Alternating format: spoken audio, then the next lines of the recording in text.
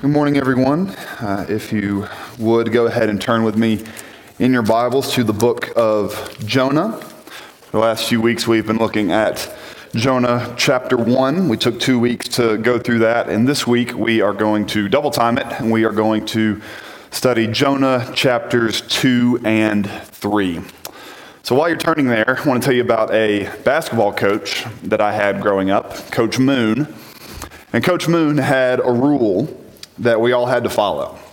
And the rule was that during practice, if we were scrimmaging against one another, offense versus defense, 5-on-5, he had a rule that if the offensive player who was holding the ball, if he ever saw any of the defensive players not looking at him, if this guy could see the back of a defender's head, then that offensive player had to stop the play and he had to rear back and throw the ball as hard as he could at the person who wasn't looking at him.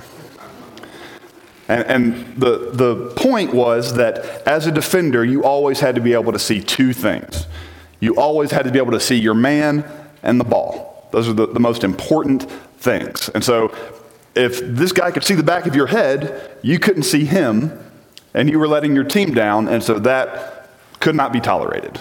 And so as a punishment, you were going to get hit, hopefully in the back of the head with the ball. Hopefully you didn't turn around at the last minute and take it in the face. We all got a few bloody noses from that. But the reason behind this rule is that Coach Moon, he was using a corrective punishment. And so the defender was doing something wrong, and it was a punishment. You know, if you get hit after you do something bad, you're going to learn not to do that again.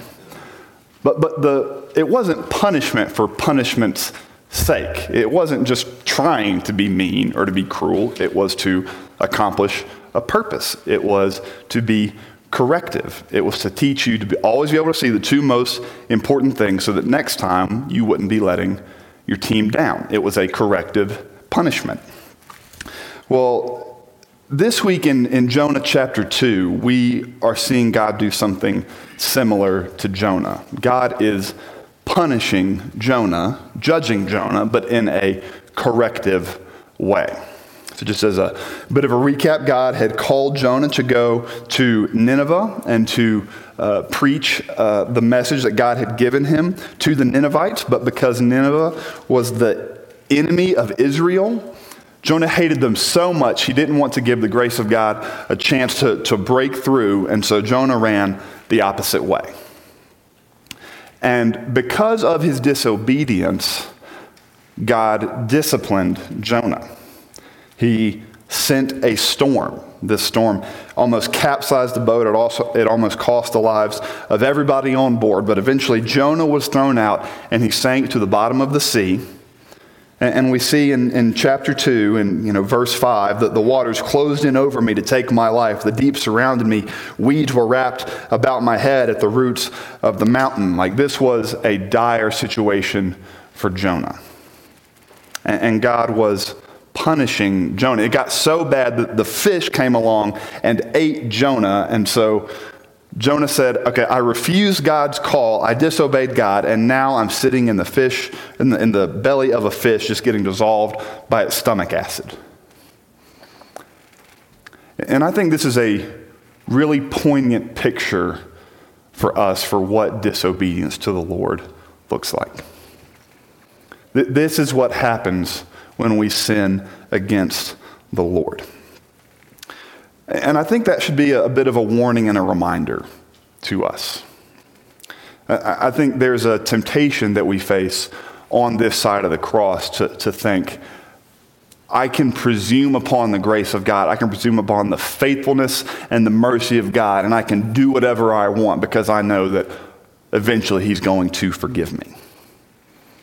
And there are so many problems with that. To presume upon the grace of God shows you probably don't understand the grace of God in the first place. But I think it is God's grace to us to reveal His character, to show that our sin has consequences. It has consequences on Jonah. That's how he ended up here in the first place. But our sin also has consequences on those around us. Just think of what happened to the sailors last week. They almost lost everything because of Jonah's sin. So this wasn't final judgment. This wasn't judgment day, but we do see that there are consequences for our actions. Paul said in Galatians 6, "Do not be deceived. God is not mocked. For whatever one sows, that will he also reap. For the one who sows to his own flesh will from the flesh reap corruption, but the one who sows to the Spirit will from the Spirit reap eternal life." So I think one way to view Jonah's situation where he currently sits is with a view of judgment and punishment. But I think if we looked at it from a different perspective, if we kept looking at this situation, we also might be able to see it a little differently. If you keep looking at God's judgments on Jonah, you also see them as God's grace to Jonah. God had called Jonah to go this way, and Jonah went the other way. And God could have let him go. God did not need Jonah. There were better people for the mission. There was nothing in God that said, I need that guy. So God could have just let Jonah continue in his rebellion and in his disobedience. But if you think about it, the storm actually stopped Jonah from going further in his disobedience. It caused him to be thrown out right there. It, stopped him running away, and it turned him around. And if you think about, getting eaten by the fish, I'm sure it's not fun to get eaten by a fish, but if that fish hadn't have come along, we saw where Jonah was at the bottom of the ocean with the weeds wrapped around his neck. So while getting eaten by the fish was not a pleasant experience, it was actually a vessel of deliverance. It was a vessel of salvation. It was like an underwater life raft for Jonah. And so God's judgments were actually God's graces to Jonah. God was pursuing Jonah and loving him through these hard things. Also my basketball coach, he would yell at me a lot. And it didn't feel good to get yelled at. That hurt in the moment. But what would have been a lot worse was if he had stopped yelling. Maybe you've heard that the opposite of love isn't hate, it's apathy. And so if, my coach had seen me doing something wrong, if he had just not said anything, that would have meant that he had given up on me. He didn't think that he could help me. He thought that I was a lost cause. But the fact that he was yelling, that showed that he actually cared. And so the opposite of love isn't hate, it's apathy. And so God was loving Jonah through these punishments. He was pursuing Jonah. He was trying to bring him back. And I think that's the most beautiful thing about God's judgments, is that they are always meant to bring us back. They are always meant to bring us to repentance. I think Hebrews 12 says this really well. Author of Hebrews is just talking about how we should view the Lord's discipline of us. And he says, "My son, do not regard lightly the discipline of the Lord, nor be weary when reproved by him. For the Lord disciplines the one he loves and chastises every son whom he receives. When God disciplines you, he is treating you like a son. And for the moment, all discipline seems painful rather than pleasant, but later it yields the peaceful fruit of righteousness to those who have been trained by it." So I think that shows us that we need to view the discipline of the Lord as him actually being a loving father. My pastor back in Birmingham, I got so sick of hearing him say this. He said it all the time, but it's really true. He said that whenever he would discipline his kids, he would discipline them and then he would say, "I'm disciplining you because I love you and because I don't want other people to hate you." You discipline because you love. And I think we need to see that God's discipline is never punitive. It's always redemptive. It is never meant to be cruel or to be mean. It is always meant to prick our consciences, to show us the error of our ways, and to show that God's way is better. It is meant to transform us, to redeem us, and to bring us back. And notice the great lengths that God is willing to go to bring his children back. Jonah said in verse 3, "You cast me into the deep. All of your waves and your billows passed over me." This was an active act of God. Those waves, that fish, all of these circumstances were sent by God to bring Jonah back. We see that God is a missional God. He is a pursuing God. He is the God who will run after the sheep who has run away. And so basically all that Jonah chapter 2 is, Jonah's prayer as he is inside the belly of the fish, that is giving us an inside look into what the redemptive, transformative power of God can do when it gets a hold of you. And if you read chapter 2, you can notice the stark change in Jonah's vocabulary and in his identity. Last week in chapter 1, in verse 9, once the sailors were interrogating Jonah, they were asking him all of these identity questions, and Jonah led with, "I'm a Hebrew, and I fear the Lord." So his nation, his country, his ethnicity, that was what was most important to Jonah. That was his idol.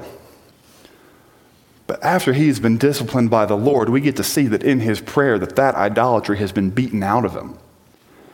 It is nowhere to be seen. He's not calling out, "Oh, Israel," or, "Oh, Jeroboam, king of Israel, rally the troops, send the horses, send the chariots, come and save me." He is not counting on his country here. That is not his foundational identity. In verses 8 through 10, we see Jonah prayed, "Those who pay regard to vain idols forsake their hope of steadfast love. But I, with the voice of thanksgiving, will sacrifice to you. What I have vowed, I will pay. Salvation belongs to the Lord." God had done an incredible, transforming, redeeming work in Jonah. Now he could rightly say with all of his heart, salvation belongs to the Lord. So after 3 days, at the end of chapter 2, we said that God, spoke to the fish, and the fish vomited him up. And because of the huge transformation that had happened in Jonah, I bet that fish thought, he tastes different this time. He tastes different coming out than he did going in. That is not the same guy. And then we get to chapter 3. This is Jonah 2.0. This is the new and improved Jonah. And we see that chapter 3 basically starts the book over again. It starts the exact same way that chapter 1 did. It says, "Then the word of the Lord came to Jonah the second time, saying, 'Arise, go to Nineveh, that great city, and call out against it the message that I tell you.'" So this was just a copy-paste of chapter 1. And given what we saw happen in chapter 2, the new and improved Jonah, the repentant Jonah, we should expect very different results from Jonah in his obedience to God's call. And so pick up with me. It's in verse 3, about midway through. "Now Nineveh was an exceedingly great city, 3 days' journey in breadth. And Jonah began to go into the city, going a day's journey. And he called out, 'Yet 40 days, and Nineveh shall be overthrown.'" Let's stop there. Knowing what had just happened to Jonah in the belly of the fish, knowing the repentance and the transformation and everything that the Lord had been doing in Jonah's heart, this should cause like a turntable screeching moment for us. So God had finally gotten a hold of Jonah, and Jonah finally went. It looked like he had turned the corner. He was obeying the Lord. He was committed to God's mission. And though Nineveh was 3 days across, Jonah only went 1 day in to the city. He just kind of took a few steps in. And look at what Jonah tried to pass off for a sermon. "Yet 40 days and Nineveh shall be overthrown." That would be like if God had called Jonah to come here to Redemption Park, to call us to repentance, and he opened the door, didn't even come up to the pulpit, just opened the door with 1 foot in and 1 foot out and said, "Yet 40 days, Park will be overthrown, church dismissed, give them heaven." I didn't hear anything about the character of God. I didn't hear anything about, okay, I'm going to be judged. Now what? How do I repent? Like, you You gave me no hope. Jonah basically tried to preach these people into hell. And so when we see just the disconnect between chapter 2, where this is God doing such a transforming work in Jonah, and then in chapter 3, I think we got to ask, Jonah, what happened? I thought you got it. Why are you falling back into the same sin that you had before? And Jonah does deserve some condemnation. He is absolutely at fault for his lackluster gospel efforts. But I also think that in some sense, Jonah deserves some commendation. It would be easy to look at Jonah and say, you went one day, you preached a one-sentence sermon. Like, how could you? That was really, really bad. Each week when Mark and I get together to talk through the text and talk through the sermon, one of the questions that we ask of the text is, how can this passage help instill a gospel culture here at Redemption Parker? How can what we see here help us to soften our hearts, to be more gracious with one another, to be more encouraging with one another, and to help us recognize the work that the Lord is already doing in our lives? I think it's just our natural tendency to see people where they are and compare that to where they should be, and all we can see is the space that they have left to go. So this would be saying, Jonah, you were supposed to go 3 days, you went 1 day. Why didn't you do more? And there's something to that, but I think one of the ways that we can help instill a gospel culture is to celebrate baby steps. You know, we can't expect spiritual toddlers to act like spiritual adults. They're not going to get there in 1 week. And so you might be thinking, you know, I am the biggest introvert in the room, which I do think I am. I don't know if it's possible for somebody else to be a bigger introvert. So maybe we shouldn't have you being the main greeter at the door every Sunday, but maybe you can make a commitment that to help instill a gospel culture, to help people feel welcome, I'm just going to introduce myself to one new person every single week. Or if the idea of being on mission, of evangelizing, of leaving your friends and family and leaving what you know and what you're comfortable with, if that is just a foreign concept to you, you know, maybe you don't have to start by going on a trip to Italy. Maybe just say, I'm just going to invite my neighbor over for dinner. I'm just going to build a relationship with them, and I'm just going to share the gospel here. Or maybe if church membership just is a weird idea to you, you know, that you belong to a church and a church belongs to you, that's just like diving too much into the deep end. Maybe just go into the shallow end and go to a gospel community. I think a lot of times what looks like a baby step from the outside is actually a giant leap of faith for the person who's actually doing it. And I think that a way that we can help instill a gospel culture is by celebrating those baby steps. Recognize that we were that baby once too.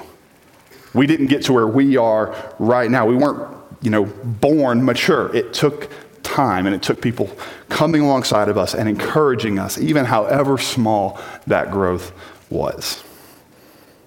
So I think that's something that we as a church can grow in celebrating the small acts and graces of God in each other's lives. And so in response to Jonah's kind of lackluster but still growing in grace, growing in progress efforts, in verse 5 we get to see how Nineveh responded. And the people believed God.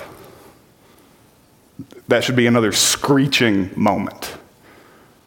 Because Jonah, you gave a lackluster effort. You preached a one-sentence sermon, and what happened? Again, revival broke out. We see that they called for a fast and put on sackcloth, from the greatest of them to the least of them. The word reached the king of Nineveh, and he arose from his throne, removed his robe, covered himself in sackcloth, and sat in ashes. And he issued a proclamation and published throughout Nineveh, by the decree of the king and his nobles, let neither man nor beast, herd nor flock taste anything. Let them not feed or drink water, but let man and beast be covered with sackcloth, and let them call out mightily to God. Let everyone turn from his evil way and from the violence that is in his hands. So last week we talked about how there are three major themes in the book of Jonah, and here we get to see one of them is that whenever Jonah comes into contact with a non-Israelite, whenever he comes into contact with a pagan, they always look great, and he's the one who walks away looking like a fool. Revival broke out. And what we see is that God was doing to Nineveh the same thing that he had done to Jonah, just in a different way. God had used judgment in order to transform Jonah. And in a slightly different way, we see that God was using judgment and calling people to repentance to transform Nineveh. It looked like judgment, but it was actually grace. So Jonah said, 40 days and Nineveh will be overthrown. He implied that judgment is coming. And what that did is it caused the Ninevites to think, maybe there is something wrong with us. Maybe there is something wrong with how we are acting as a culture. Maybe we do need to repent. And preaching judgment and calling for repentance and doing that in our relationships with unbelievers, those have never been popular things. It's not a popular thing now. Apparently there's a new book. It may have already come out, I can't remember. It's called Girl, Stop Apologizing. And it's basically, one of those like Christian coffee table books. And the idea behind it is that the way that you live your best life is when you realize that the problems aren't with you, they're with everybody else, they're with the world. And so the way that you can become the best you is if you just stop apologizing and just be who you are. Our own Jen Oshman is thankfully does some good pastoral defense and is willing to read some really bad books to just kind of make us aware of some of these things. And she wrote a review of this book, Girl, Stop Apologizing, and basically said that is the exact opposite of what the gospel calls us to do. The gospel does not say, you're good enough. You can save yourself. You don't have to change anything. It doesn't say you are okay in the sight of God. The gospel says you're not okay.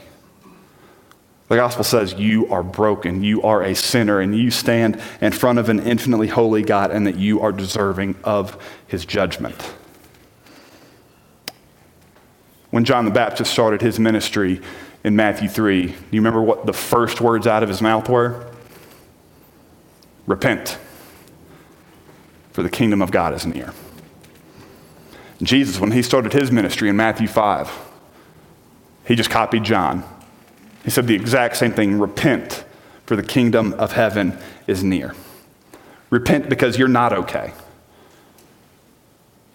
You don't need to stop apologizing. You need to start apologizing.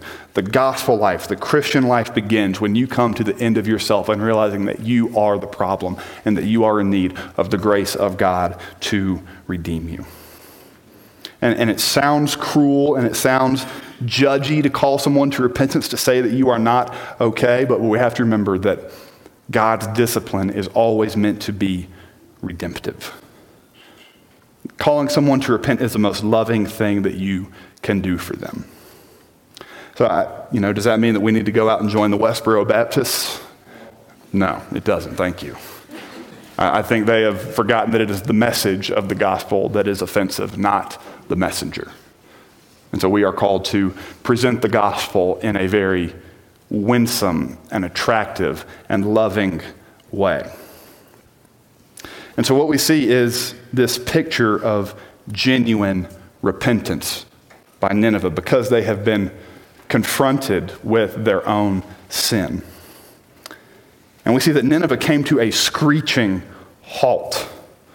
The king got off of his throne. He realized that there was a higher power. He ripped his clothes. He put on sackcloth, and he called for citywide repentance. No one could eat or drink. This was a citywide fast. Life in Nineveh stopped for 3 days. And I think we can learn a lot from their example of repentance. When was the last time that you were so broken of your sin that you just couldn't go on? You knew that today cannot be just another day. There is some serious soul work that I need to do. And yes, I think that kind of thinking can be abused to say, I'm just going to look to my external expressions. If I cried enough or said I'm sorry enough or, just wrote a bigger check to the church, that'll atone for my bigger sins this week. I think that kind of judging your repentance based on your external response, that can be abused. But there is something to say for genuine repentance leads to real change.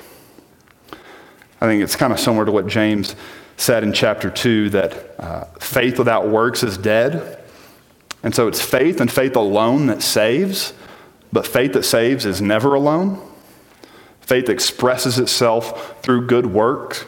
Like good work is the outward expression of faith. It doesn't save you, but it is always accompanied by that faith. I think similarly, genuine repentance manifests itself externally.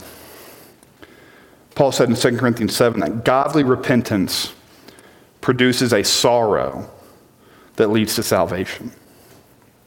I think just the point I'm trying to get across is that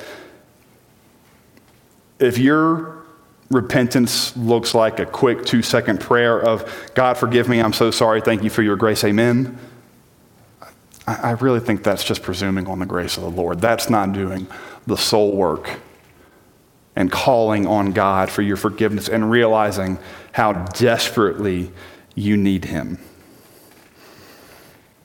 So it's surprising that Nineveh repented in the way that they did. They had very little knowledge about the character of God, and it was a thorough repentance. It was citywide. But there's something else that is very surprising about their repentance. There's something that makes it even more impressive. So after all of the repentance, after the 3 days, we're going to see the king say something in verse 9. And just pay attention to the uncertainty in his words. After they had repented, he said, who knows? God may turn and relent. He may turn from his fierce anger so that we may not perish. Jonah hadn't told them about the character of God. Nineveh didn't know about God's plan to eventually send the promised one, to send the Messiah to atone for the sins of the world. They didn't know any of that. So they just repented hoping. 50-50 shot. God might forgive us or he might not. He might still wipe us off the face of the map. We don't know. And to close, let me ask you this question. If the Ninevites could repent as completely and as thoroughly as they did with such little understanding of the character of God, then how much more thoroughly and how much more confidently can you and I repent? Because on this side of the cross, we don't have to guess if God is going to make a way for us to be saved. We don't have to guess if our sins are going to be dealt with. We don't have to say, God, I'm so sorry. I repent of everything that I've done, but I don't know if you're going to make a way for me. On this side of the cross, where we stand at this point in redemptive history, we know that God has sent his Son, that he has sent Jesus in the flesh. Jesus came and he lived among us and he took our sin upon himself and he went to the cross and he said, Father, pour that judgment that they deserve, pour it on me. I will take it. And so we don't have to guess. We don't have to repent hoping that the Lord will forgive us. We can repent knowing. Romans says that everyone who calls on the name of the Lord will be saved. And so to the unbeliever in the room who's maybe thinking, I've done too much, my sin is, too much to be forgiven, know that the work that Christ did on the cross was sufficient. You don't have to wonder or guess. You can know. Same thing, if it's not your first time looking to Jesus, if it's the millionth time, God is not going to get tired of forgiving you. His grace is inexhaustible. So to everyone in the room, believer and unbeliever alike, look to the cross. See Jesus. See his blood pouring down and his body being ripped apart. See the judgment of God coming on him, and see how Christ used the worst moment in all of human history to redeem it for our salvation. Look to the cross and repent and believe. Let me pray that the Lord would give us grace to do these things.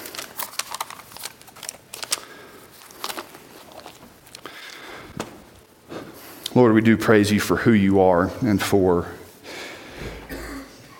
all of the graces that you show to us, even the severe ones. We ask that you would continue to call us back to yourself, continue to show us the sinful nature of our hearts, reveal in us our desperate need for you.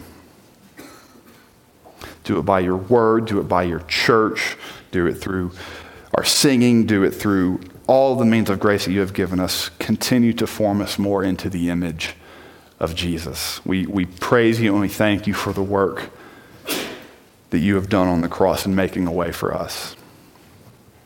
We pray these things in Jesus' name. Amen.